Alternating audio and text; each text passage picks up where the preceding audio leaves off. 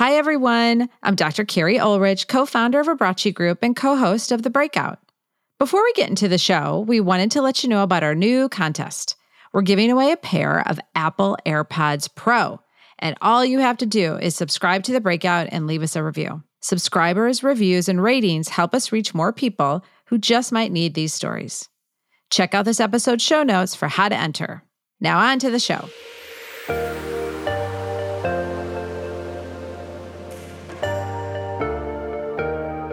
It was at this pivotal turning point of like, do I really do the work and focus on myself? Or do I go down a dark path that could ruin everything for me? That's Erica Rooney. She's a successful C-suite executive and an energetic powerhouse of a coach, speaker, and podcaster. But to get to where she is now, she had to confront some hard truths about what was holding her back. Now she helps others do the same. Here's the real deal is things like ageism, sexism, racism, like that does exist. And glass ceilings, as we all know it, really do exist. They don't exist everywhere though. And when you take care of your own shit and when you clean up your own sticky floors, you give yourself more opportunities. On this episode, Erica breaks down what she calls sticky floors, which are those limiting beliefs and toxic behaviors that can hold us back. There are real problems with glass ceilings, but Erica believes there's a lot we can control that will help us get unstuck so we can blast off.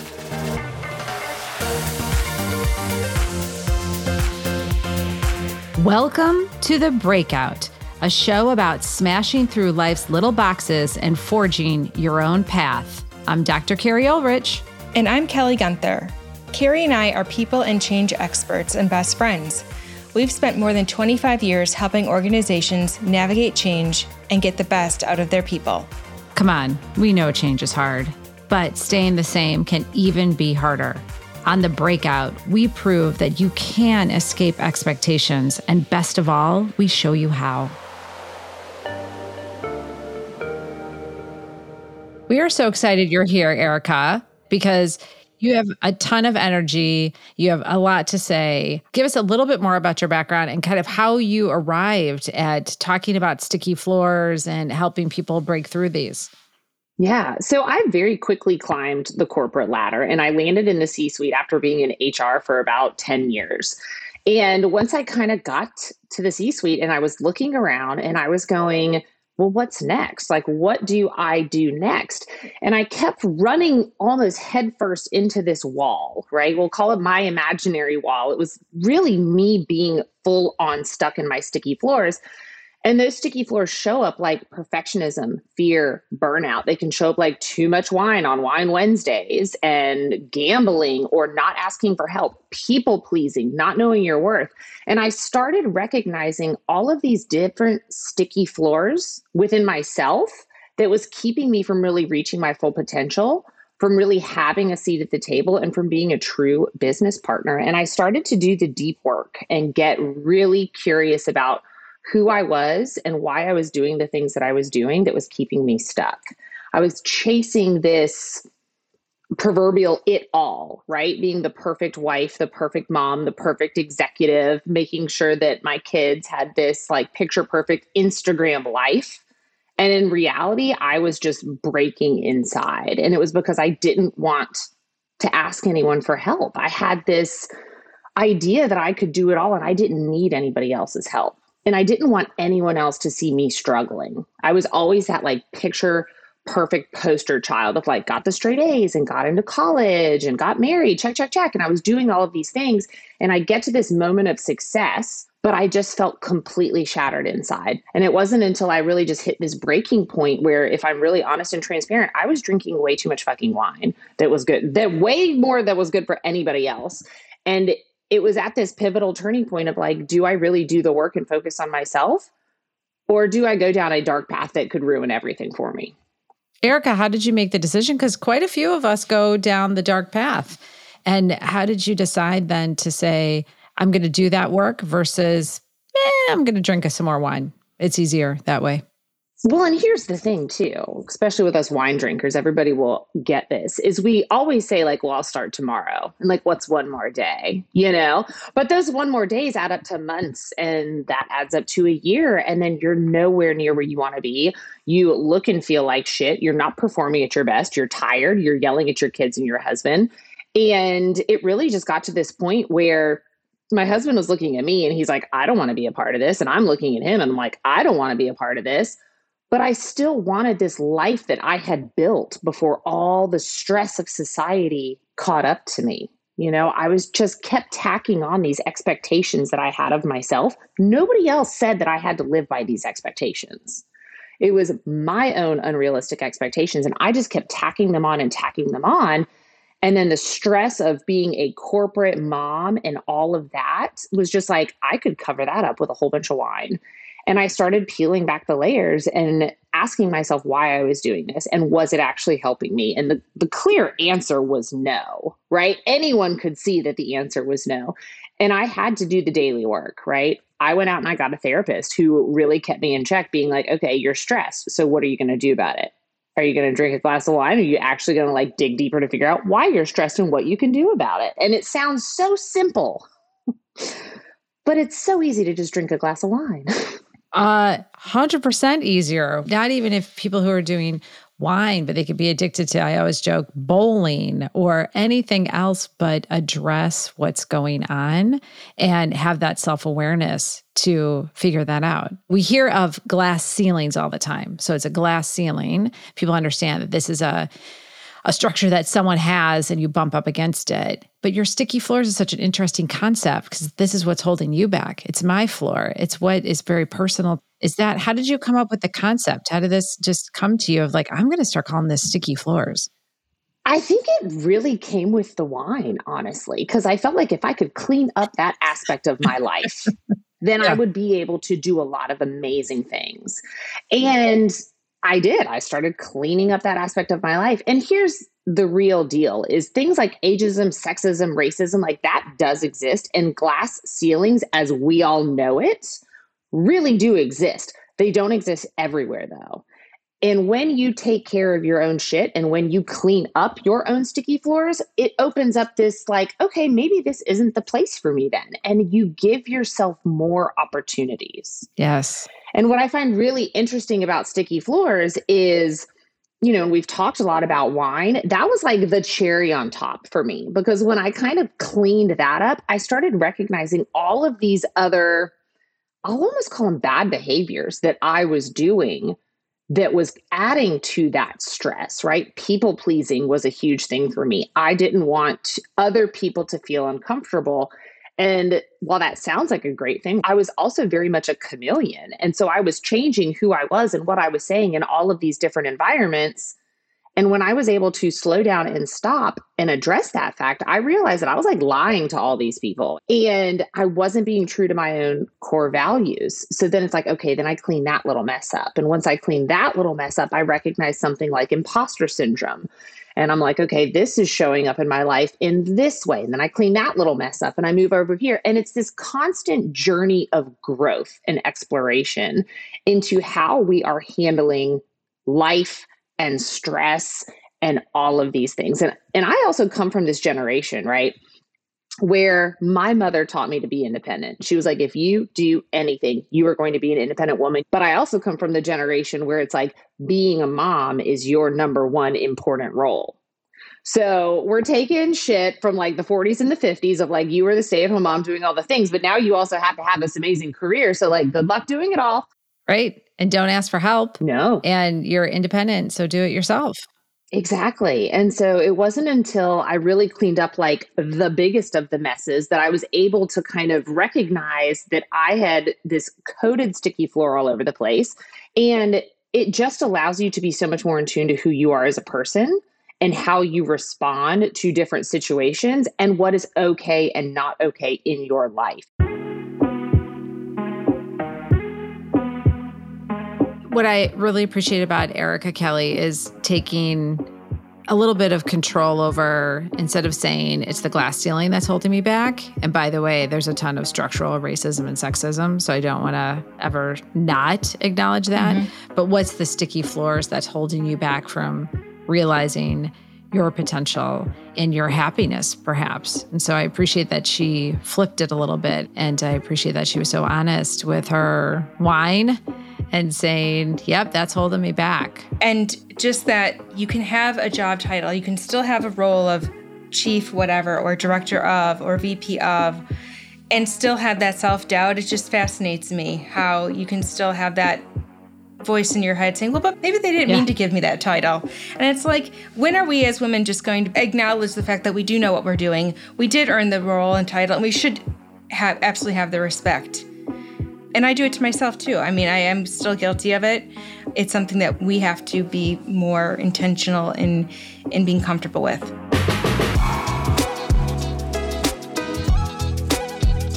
I get asked all the time, like, am I ever free from these sticky floors then, right? Like, do they ever go away? And the answer is no, they don't go away, because like our brains are intended to protect us. So they automatically go to this place of like, don't ask for the promotion, don't rock the boat, don't do this, because it's going to create uncertainty, or it's going to cast you as an outcast, and like, you don't want any of that. So you're never really free from them, but you get the confidence from stepping into that power of recognizing when you're in a sticky floor, and you're able to recognize them so much faster. And when I work with my clients, I talk a lot about my SNAP method, which is S for stop, okay? N for notice, A for ask and answer, and P for pivot, right? You have to be able to do all of those pieces of it and pivot that thought of like, I'm not an imposter, I'm not necessarily a perfectionist or whatever these are, to I can do this, and done is better than perfect. And like, those are very basic concepts, but it's shifting that way of thinking and shifting your mindset away from fear and scarcity and bad things happening into possibility. Mm-hmm. I think I really appreciate that you said that sticky floor doesn't really go away. It's still there, but it's how you manage it and you get used to it. And once in a while, there might be an area you're like, oh, I didn't know that was that sticky over there still. That's okay. Yeah. I'm going to manage through it. What's the most common story you hear when it comes to women feeling stuck in the workplace? Knowing your worth. Absolutely, hands down, that is the one that I hear, I would say 95% of the time, is truly knowing your worth. And I will tell you, when I'm working with women and in my executive coaching practice, and then also just in HR in general, the self-doubt and the questioning that I hear women say about themselves, it's like, I don't know why you're saying that. I don't even know why you're thinking that. You literally told me out of one side of your mouth that like you were a chief marketing officer and you were doing all these amazing things. And now out of this side of your mouth, you're like, but maybe they'd rather have me as a director. And it's like, whoa, And it's not just in the financial aspect of it, right? Like, women do not negotiate the same as men. We don't ask for as much money as men, and it sets us back in a ton of ways. But it's in all other aspects too. It's asking for the promotion. It's asking for the stretch project. It's, advocating that, hey, I need a mentor because I'm the only female on this entire team, and I need to know how to navigate these waters. There's so many different avenues to knowing your worth. But what happens is we are people pleasers by nature, and we just say like, oh, you need someone to take notes? Like, okay, I'll do it. And you just set yourself back time and time again. And women that I see, I love to ask them, like, if you could go back in time and tell, the 20-year-old you one piece of advice, every single person says, know your worth. Yeah. How does it manifest itself, this know your worth? Are there other ways that you've seen it manifest itself, and maybe even outside of work? When I think of like how it manifests, I go a lot to how I was raised and things I was told as a little girl, and the things that I try to tell my daughter who's 5. And how I watch people like my in-laws and grandparents and what they say to her, right? So they tell her constantly how pretty she is and how cute she looks and, all the things nice little girls are supposed to be. And then they tell my son like how awesome he is at baseball and how hard he's working at this. And you really see the different dynamics there. So I always work with my daughter and I tell her things like, you are so smart. You are doing amazing things. That was a really cool design. And we talk a lot about her ability to influence what she does. And I do the same with my son because I want him to have that same type of agency as well. But I think women in our generation are coming up from this, I don't have as much of a worth because it's all in what I look like and how I act and how I make people feel. Therefore, I must bend and fit these molds, versus my little 5-year-old queen of a daughter who's running the world at 5. I don't want her to lose that. Like, I'm awesome sauce. And the girl believes she is awesome sauce, let me tell you. Yeah. But I think that's where a lot of it happened. And I think it is so hard for women of our generation to hit that until they're looking backwards in the mirror at the hindsight, right? And all of the lessons that we've learned along the way. Right. And I think it's so important then for people who are bringing up the next generation, or people who are mentoring women in the workplace who are coming out of college, like, these are how you can ask, for ways to take up space at work, right? Like, take up space. Don't be scared to rock the boat. Don't be scared to try something different or something new. Get out there and do it and fail and be okay with the failure. The Breakout comes to you from Abrachi Group. We offer coaching and consulting to help you dig into change. Here's what we know. Only about 10% of us are really self-aware, but 90% of us think we are. Without self-awareness, improvement is tough, because if you don't know what box you're in, you can't break out of it. That's where we come in. We've got a soft spot for people itching to forge a fresh path, the high flyers who need to be nudged out of career ruts, teams who are looking to become more aligned, and yes, even those bold souls who've occasionally worn the jerk badge. Connect with us at abrachigroup.com. You mentioned SNAP, Erica, but how else do you help people move out of this mindset and get them in touch with their sticky floors, and then also manage through it and own their worth? One of the biggest things I do with people is like a values assessment. And it was something that I have heard all about, a values assessment, for years. And I could never bother myself with spending the time doing this because we all have values, okay? I'm a good person. And I used to think it was just ridiculous. And then until I was like at my wit's end and I'm like, okay, fine, I'll do it. Right. And then I sat down and I identified my values, and people don't realize how hard it is because, and this is always the example that I use. I cross off generous person on my list. That doesn't mean I'm not a generous person, but I don't circle it because it's not my first go-to. And the cringe that I feel when I have to cross off generosity, it feels like, oh my God, I'm such a bad person. I'm not generous. No. But those aren't a piece of my values. And so for me, one of the values that I identified was courage, and always doing the courageous thing, right? Maybe not necessarily the easiest or what I want to do, but the courageous thing. And every single time when I'm just like, oh my God, I can't make a decision on this, I don't know what to do. Now that I've actually done this values exercise and I've identified that courage is one of my core values, I then stop and I say, is this what a courageous person would do, right? Would a courageous person start her own podcast while working a full-time job? Maybe, right? That could be different for other people, right? But for me, the answer was yes, a courageous person would do that. Would the courageous person have a tough conversation? And it just helps me direct my actions and really follow that North Star in a way that I was not able to do before. And again, like, I'm the first person to tell you, for years, I put that off because I was like, that's such a fluffy feel-good exercise. It's so dumb. And then I actually sat down and did it. And I was like, holy shit. I love a values exercise. It is so, because what it is that decision-making filter. So not only do you have to get right with yourself and cross off generous, I'm pretty sure I cross off helpful. Doesn't mean I'm not helpful, but it's not my first love. My first love is driving something to a finish, being creative. Those are the things that more define me. And so a values exercise is so beautiful. And I'm so glad you did it.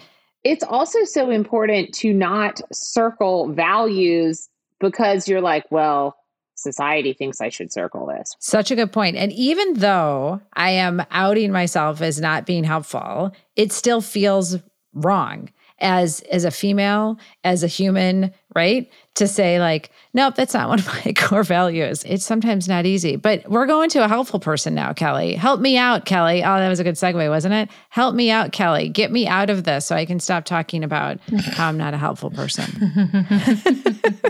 On the other hand, if you want someone who is going to be a great influencer and can persuade all day long, you'd want to go to someone like Carrie who can really do that. She's a great... Do you see how she's helping already, Erica? See how she helped? She helped. She's like, don't feel bad, Carrie. Well, and this is like a really good message for everyone to remember, and it was an area that I struggled, is you cannot be all things to all people. It's impossible. Understand where those strengths are, understand those gaps, right? And then pull in the Kellys of the world to be like, guess what? I'm not going to be helpful, but this damn project is going to be done. Yes. Okay.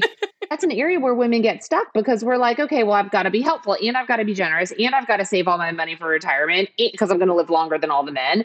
And I've got to climb the corporate ladder. And it's so many of those things that we just end up being paralyzed because we can't do it all. And to be careful of how you use that helpfulness and that generosity, being careful not to deplete your energy and deplete your resources, which is a message I'm still learning. That leads into another buzzword, which is boundaries and setting boundaries and maintaining boundaries. And that's a big session that I go through with women, is making sure that they have their boundaries in place, but understanding that boundaries are for you to maintain. A lot of people say, well, I put these boundaries out there and they don't respect them at all. And it's like, it's not up to them to respect the boundaries. Okay. We can't control other people and what they do or how they respond. We can only control how we respond. So you don't get to like build a boundary like a fence and hope that it keeps the cows out. You know, you have to constantly go up there and shoo them away because they're not a one and done. Mm-hmm. And that's where we would do live sales training, and we'd had expression that practice makes permanent. So that's a really good point, Erica. How do you feel about overall the future for women in the workforce in general? How is it looking? You know, some days I feel really optimistic about it. And then other days I'm like, what the hell is going on here? Yeah. And being a full-time chief people officer, I see a lot of things that most people don't see within organizations. And I hear the talk and I hear the issues that are going on. And it's like some of the same bullshit that was going on 20 years ago is still going on today. And we still run into a lot of issues where it's like women have to prove that they're being sexually harassed. And it's like, you can't always prove those things. And so there's a lot of issues that are still out there. And yes, I understand there's reasons why you have to prove that you were sexually harassed, but it's hard to be a woman in the workforce sometimes. And one of the things that I'm really passionate about right now that I'm putting a lot of like thought into as I navigate how I want to approach this, but it's more about owning the human experience, because my work life is very different from my husband's work life. It is very different for women in the workplace. And I want to talk about what is the human experience like for people who are working, for mothers who are working at home, for caregivers who have aging parents, for two gay men who are adopting children. It is very different for every single one of us. So how do we embrace that human experience so that all of those walks of life can come to work and feel like they can do their best job? It went real negative with COVID. That's why the pay gap has increased from 90 years to 132 years. It was women that had to leave the workforce in droves. But I also think it's normalizing a little bit now as well with, for example, I was an HR executive before COVID. I had to go into the office every single day. My life was much more hectic. I felt very unbalanced. After COVID, my company decided to stay remote. And I will tell you now, if they ever told me I had to go back into the office, it'd be a toodaloo for me. Like I would be out because I have such balance in my life now with this. This works for me. But what works for me isn't going to work for everybody. So I think companies need to continue to explore this human experience that we're all living. Mm-hmm. Absolutely. So I don't know. Is it better for women? Is it worse for women? Ask me today, ask me tomorrow. My answer could differ.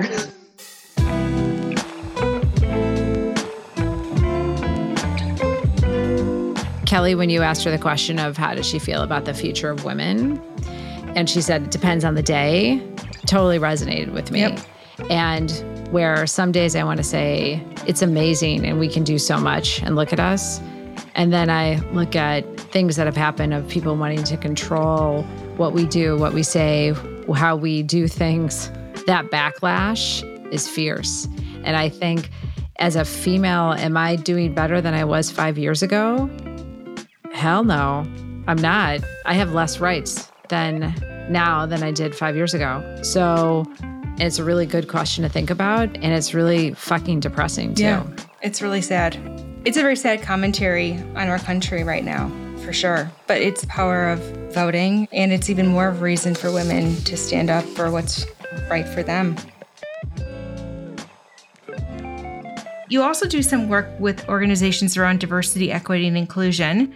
And so what's your experience been like working with companies who are in need of changing their ways in that respect? It's so interesting because everyone is different.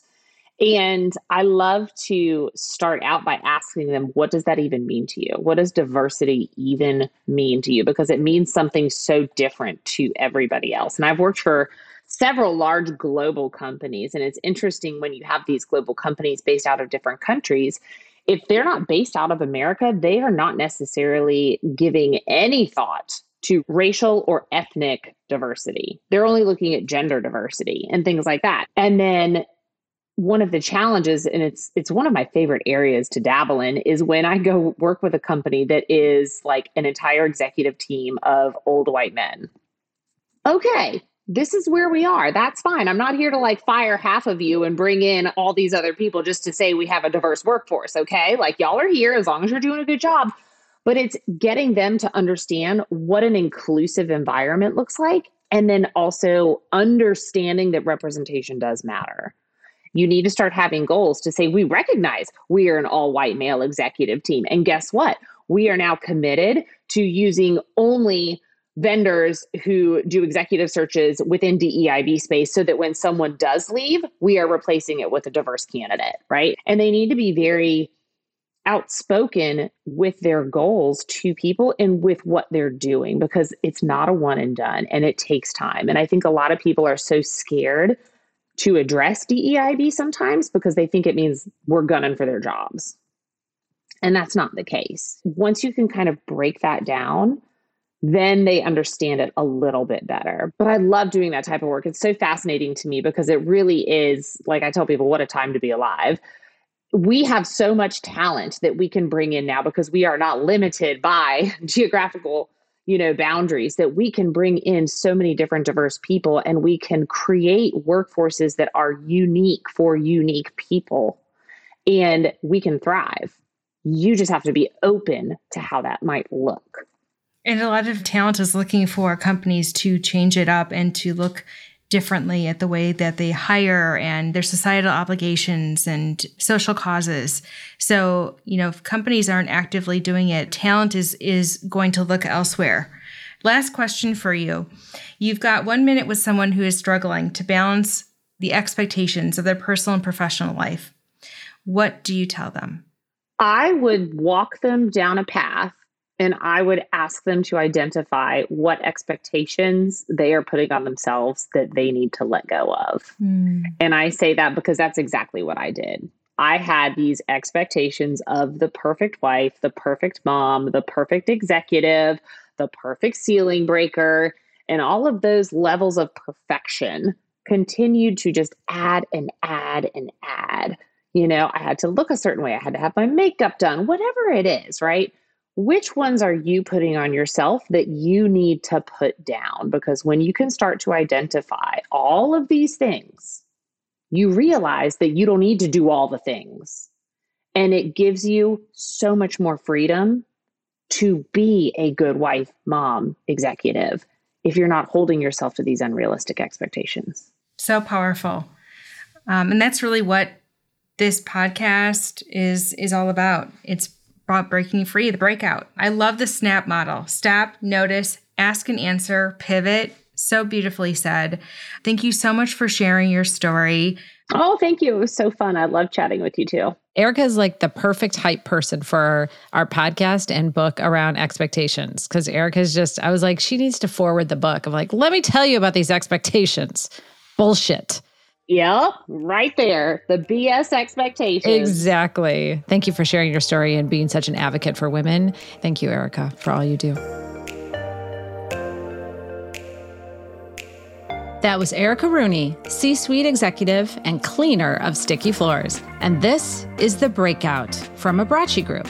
At Abraci Group, we specialize in coaching and consulting for brave new directions.